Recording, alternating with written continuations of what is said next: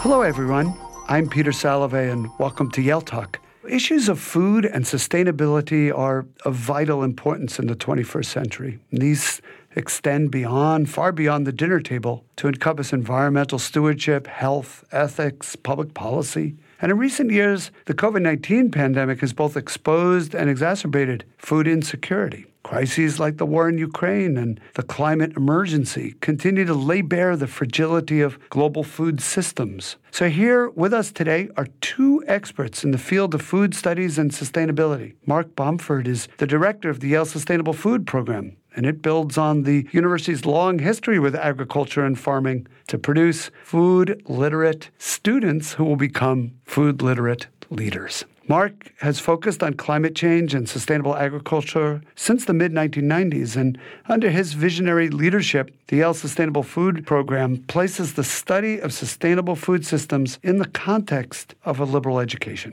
I'm also pleased today to welcome Professor Hee-Eli Hobart to today's program and to the Yale community. Hee-Eli will be joining our faculty in the fall. She's moving to us from the University of Texas at Austin, where she was a faculty member in the Department of Anthropology. At Yale, she will be joining our ER&M program, Ethnicity, Race, and Migration.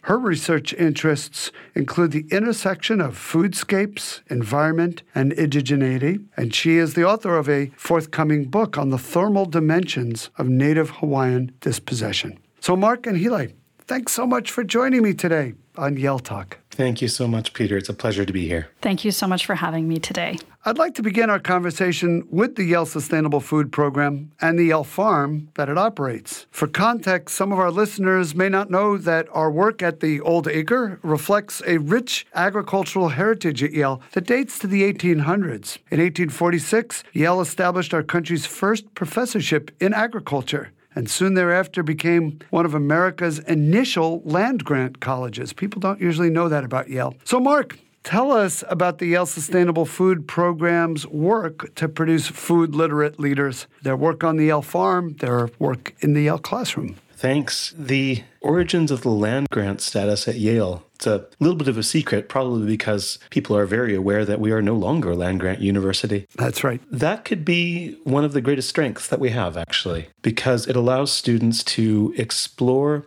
some of the questions, some of the problems, some of the opportunities that are often considered to be outside of the scope of food and agricultural studies and the conventional agricultural sciences, but nonetheless are of absolutely critical importance. These are the sort of missing questions, the underexplored areas. And what I'm really interested in are the problems that we don't necessarily know are problems yet. In building what we would call food literate leaders, that's a rather holistic emphasis. Literacy goes far beyond reading. Literacy goes far beyond just trying to understand the language and know the facts and figures of the landscape that you find yourself in. Literacy is also about authorship and about playing that active role in building the future that you wish to be a part of. And so it's that more encompassing form of literacy, which is not just about reading and understanding and making sense of, but also about playing that active role and being the author of your own future, writing that future that we're interested in. And so working in those hidden areas, taking a very wide-ranging view of literacy, which is so compatible with the liberal arts approach that the college takes. We have students going on the farm. We have them looking at the more theoretically rigorous elements of what they experience on the farm once they go into the classroom. And then we work with them as they go out into the world, both during their time at Yale as well as after they graduate. So in preparing for this conversation, I was looking up statistics that exemplify our food-related crises, I guess I would call it. In the first year of the COVID-19 pandemic, the number of food-insecure households with children in the U.S. doubled. It's now 28% of households. And worldwide, there are 260 million people who are severely food insecure. That also doubled during the pandemic. There is the specter of famine looming in nearly 50 countries of the world right now. So, Mark, how do we prepare students to affect change when the challenges seem so profound? I think that this is the scale and scope and magnitude and seriousness of challenge that I think institutions like Yale are so essential when it comes to looking at different kinds of leadership, I think, in the way that our students work within the university. There's two superficially contradictory and uncomfortable facts that you might want to address when you hear statistics like that. The first is that your personal food choices, the things you choose to eat as a Yale student or as a Yale staff or faculty member in New Haven, Connecticut, those choices are utterly meaningless compared with the significance and scope of the global scale crises that you mentioned. Another thing is that those personal choices are the most profound, important, and highly impactful that you can make as an individual. Both those things are true. Hard to rectify the seeming contradiction between them, though. But that is the kind of contradiction that institutions like Yale need to prepare students to be able to work within. Both those apparently contradictory facts are true, and even better, they don't have to be in direct conflict with one another. So many of the anxieties I think that students feel about being overwhelmed by oppressive global statistics,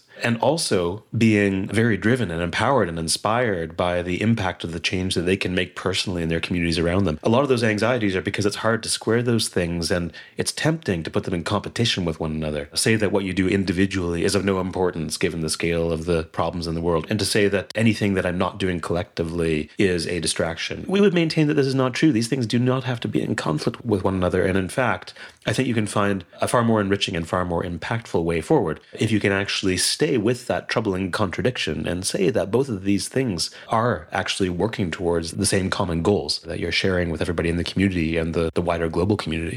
So I think at a place like Yale, it's an excellent environment to come to terms with those apparently vexing contradictions. You know, I was thinking of other troubling facts that students have to try to square, and here's a couple more. Maybe, Hile, you want to jump in on these. Black children are nearly 3 times likelier to live in a food-insecure household than white children. Nearly half of American Indian and Alaskan Native individuals are thought to be food insecure. So there's drastic racial and ethnic disparities, as there are in so many other domains. What can we do? What can we do to address these inequities? I think embedded in the question that you asked Mark a little bit earlier was, how do we think through troubling structural inequities in the food system? And I think the word structural becomes so important to this because of the way that food sits at the heart of so many of our political and social issues that we're facing today. And one of the unique things about food is that every single person on the face of the earth has an intimate relationship with it. We encounter it every single day in our lives. When you look at food cultures and food systems, they are artifacts of the societies that they come from. So this attends to questions of labor, questions of gender and sexuality, questions about politics, technology, environment. And I assume by calling them structural inequities, you point us to the fact that it is structural change that's going to be needed to address them, that the individual decisions that Mark was talking about are still important, but they have to be part of something more fundamental, it sounds like. I agree. And very often when I teach material on food studies, students will meet me with an enormous amount of frustration because we talk about all of the issues and their complexities, and then by the end of the course, they want to know what the answers are and what the fixes are. And one of the things that I respond with is that complex problems require complex solutions that are multiscalar. They need to be attended to from a lot of different angles. The first step becomes understanding them as truly complicated problems, which is where I try to get students to go with me. Well, let's talk about students a little bit. You're joining the faculty and you'll be arriving in New Haven for the fall semester. And you will specialize in Native studies and indigenous land and food sovereignty. Talk for a moment about what made you decide you wanted to come to Yale. Well, I think one of the things that has drawn me to Yale is the fact that among its peers, it's always had a robust engagement with agricultural studies and food studies and agrarianism. And so being in an institution that has historically taken that seriously and continues to take that seriously is really appealing to me. One other thing about Yale that folks listening may not be entirely aware of is that that it actually has a long and rich relationship with Hawaii, dating back to early 19th century missions to Hawaii. And a number of Native Hawaiians came to study at Yale in the early 1800s. So I've always thought of it as being a place that is quite connected to my home community in unexpected historic ways. It's nice to hear. And of course, this connection to agriculture, it happens at so many different levels, from the Yale Sustainable Food Program to Sterling Professor Jim Scott's Agrarian Studies program and the kind of research he does, and many others. Talk to me a little bit about the land and food sovereignty movement and what those terms even mean. And why is it gaining momentum around our country? It's one of my favorite things to talk about. Food sovereignty is a relatively newly coined term that came out of peasant and agrarian labor movements in the 1990s and the early 2000s that really asserts the right of peoples to healthy and culturally appropriate foods that are produced through sustainable methods, and most importantly, the right of particular communities to determine their own food and agricultural systems. The reason why that's really important, particularly for Native and Indigenous peoples, is that a lot of them, especially in North America and into the Pacific, where I primarily work, are living under conditions of a political formation of settler colonialism, by which an outside group comes in and establishes political and economic and cultural dominance. Very often this comes with the loss of control over things like natural resources and land management systems that are traditional. When we talk about food sovereignty, it's really thinking about a community's ability to self-determine its own food system. It has everything to do with being able to control what gets imported and what gets exported from a particular place, down to what lands on the dinner table. My approach to understanding why food sovereignty is so important is to really take a historical look at understanding how and why the broader food system looks the way that it does. Here in the U.S., I think a really strong argument can be made about the way that the modern American food system has emerged from quite a violent history of settler colonialism and racial capitalism, that our large-scale industrial systems emerge out of chattel slavery and indigenous removal from traditional homelands. And once you start to unpack the relationship between those historic moments and the way that we eat today, I think helps me and my students to wrap our heads around why it's so important to understand what self-determination might mean for a community. Wondering if you can give us a concrete example. This is maybe hard to do, but what lands on our dinner table reflects this complicated history that you described? I think I'll answer your question by offering a little bit of a personal anecdote. And this is from when I was in graduate school doing my coursework for my PhD in food studies. And it was one of the very first conferences that I had ever been invited to give a paper at. And I get on the plane, and I happen to be sitting next to Psyche Williams Forson, who is a really foundational Black feminist food scholar. She's been working in that field for a very long time. So she's heading to the same conference to give a keynote. We get to talking, and she asks me what I've been learning about in my courses. And I said, I'm doing a really interesting course that's looking at food deserts and going into every single store that we saw in our quadrant to note down what kinds of fresh and available nutritious foods were in each store, and then to map it out across Manhattan. And this was a way of finding the boundaries of what was at that time understood to be food desert. And food deserts is a term that refers to places in a community where there is limited access to fresh, healthy, and affordable foods. So I said, yeah, we did this project on food deserts. It was very interesting. And Dr. Williams Forson looks at me and she says, now, this is a reason why privileged folks shouldn't be doing this work, because you might walk into a Family Dollar and see nothing to eat of value. And I walk into a Family Dollar and I look on the shelf and I look in the freezer section and I see the makings of gumbo. And that shut me down pretty quickly. And the lesson that I learned from Dr. Williams-Forson was really that we come to the table thinking about and looking at the food system with each of our own unique backgrounds and upbringings. And while we all have unique perspectives, we might not understand immediately how a particular community in place is provisioning themselves using creativity, using their own sets of cultural values, and really working with what the system has offered them. And I'll never forget that lesson because it helped me to understand that when we're thinking about solutions to issues in the food system within particular communities, the most important voices that we can listen to are those who live in those communities themselves.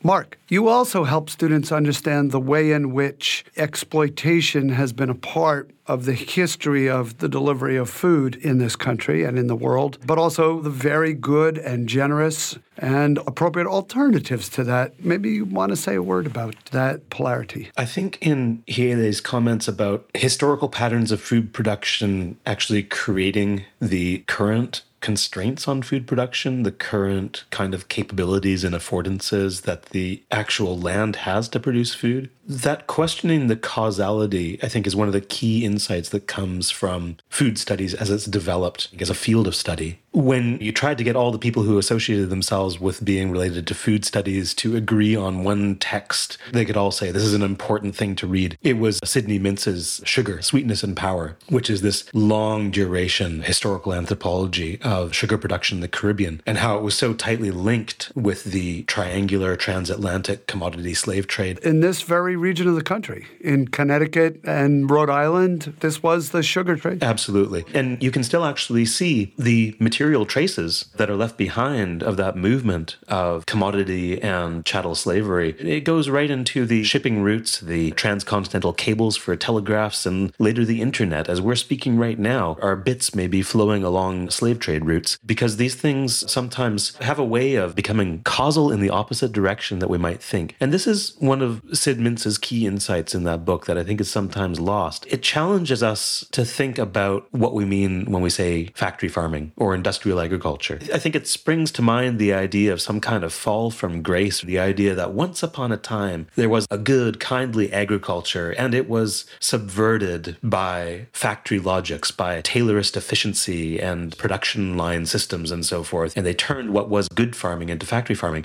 Sid Mintz suggests, actually, the whole idea for factory industrial logics, that came from the plantation system, that this was the origins of those kind of industrial logics of what Jim Scott would say would be fictitious commodities like land and labor, treating those things as though they were real commodities which could be basically enclosed, standardized, and shipped around the world freely. So it introduces this fundamental reversal in your understanding of where food comes from and where industrial logics come from. And I think that can be very powerful when you're looking at ways to embark upon programs of structural change, because it causes you to look much more deeply. And then instead of pointing the blame at capitalism or the Enlightenment or something like that, you can actually look in the physical structures of agriculture itself and start to ask questions about everything from the way that we might design a combine harvester to the way that we might appropriate land entitlements in different parts of the world, how we might draw boundaries, how we might bring up fences, how we might open or close trade routes, as Hilei was talking about. These are all things that we do have the power to change, even if we don't have the power to change history. And so this, I think, is where it becomes very powerful as a piece of structural analysis to point students towards the structural changes that they can actually have an impact on, regardless of their career. Yale's graduates, we do graduate a couple wonderful farmers, but what you are more likely to see is right at some of those intersections and powerful levers of policy, of finance, of media and communications that might shift cultural norms. And those are the ways outside of the conventional view of agricultural transformation that we have a huge opportunity for transformation of exactly the structural kinds that I think Hilei is talking about. These comments, Mark, put me in the mind of what Hilei studies, which is the land and food sovereignty movement, among other related topics. Maybe you could take a little bit of time to tell us about that movement. What is it and why you think it's gaining momentum in the country right now? Thank you, Mark, for that wonderful diversion to Sid Mintz. One of the other halves of Sydney Mintz's work that I think is so important and maybe speaks to your question is that he's not only interested in the triangle trade and plantation economies, but also how that ends up on the palates of people in the West. So a lot of my work thinks about food sovereignty, but it's also about eating cultures and the way that eating cultures reveal food systems in very intimate and often unexpected ways.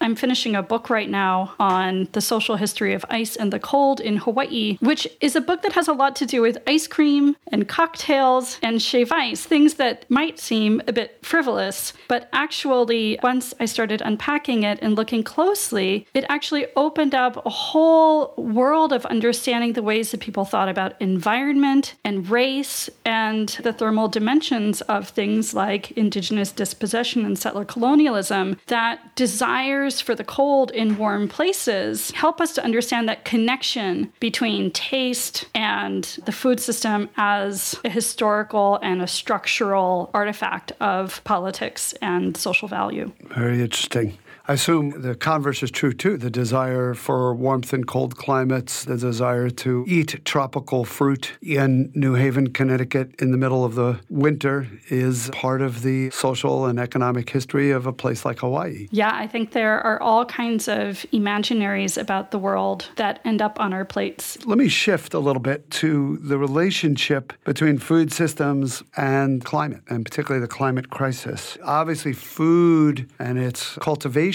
is affected by climate change, but food and its cultivation and consumption are drivers of climate change. There are models from about 5 years ago suggesting that food systems are implicated in about a third of global greenhouse gas emissions. So as land, water, and soil resources are challenged in this era of climate change, what can we do to advance a more sustainable food system? What can we do as a community? What can we do as individuals? What can Yale University do as an institution? I'm going to ask each of you to address that question, and maybe we'll start with Mark. When you talk about food and climate change, animal protein and meat is an inescapable part of any analysis. It really doesn't matter how you look at the boundaries, how you shift the functional units, how you challenge the assumptions that go into the model. Much of that is actually based on the land use changes that are required to increase supply, especially of cattle. So when you see what's happening in Amazonia with the clearing right now, that is much more going to cattle grazing than it is going to cultivation of crops like soy. And so talking about that paradox between food being both irrelevant and also being tremendously impactful. If you are decentering meat from the center of the plate, and if you are thinking about those sources of food and about meats or about proteins as being much more about quality, much more about celebration and gathering and convening and respect, finding a way to get those in a way that is consistent, I think, with your own values. This is the biggest step that you personally can make if you're worried about sustainability implications of the whole supply chain of what you're eating. You're not quite saying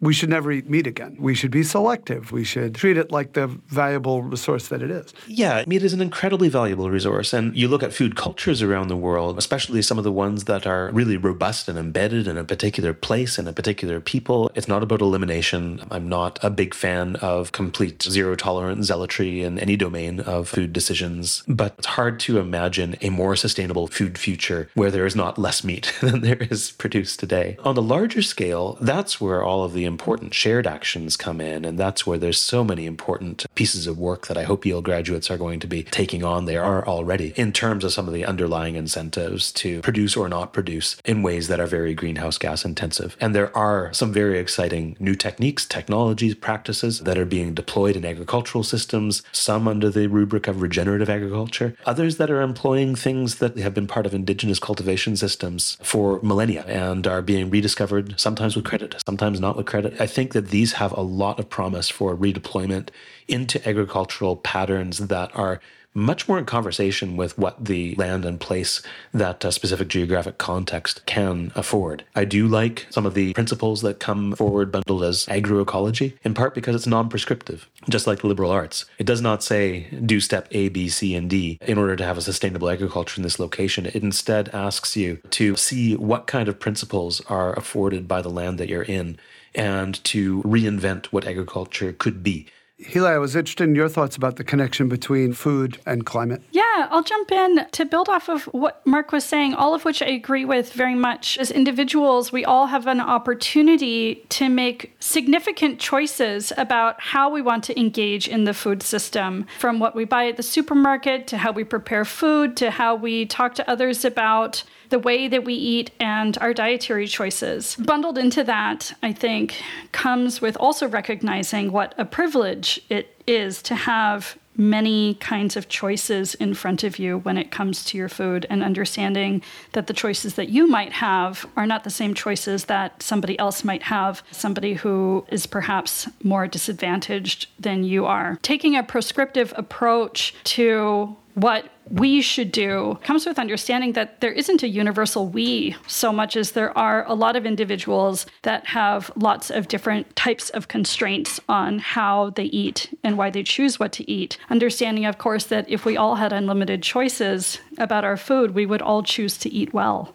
Let me just ask a final question. And this is really about the Yale Sustainable Food Program and the way it makes an impression on the university community. How does the program bring disparate areas of the university together, people, town and gown, undergraduate and graduate student, extracurricular and curricular? How does it bring it all together? It has to be more than simply homemade pizza on Fridays, but homemade pizza on Fridays is certainly a part of it too. Maybe you could tell us a little bit about the program. I don't want to undersell just how good that pizza is. I have enjoyed it myself. There's a couple strategies to get good engagement across disciplines, levels of study, different parts of the New Haven community. One of the things we do is we only work in partnership. And so for everything we do, whether it is choosing to plant a new crop or whether it is choosing to bring in a guest speaker, it's always done in partnership with another unit, either at Yale or outside. The other thing we do is we always are reinventing and reconfiguring and changing ourselves. So you will never find the Yale farm looking the same one year after the other. Every single year at the Yale farm that's ever existed, what we have grown and where things are and what the thrust of our program is, it changes dramatically every single year. We're always working with new partners. We're always working with new disciplines. And I think building that expectation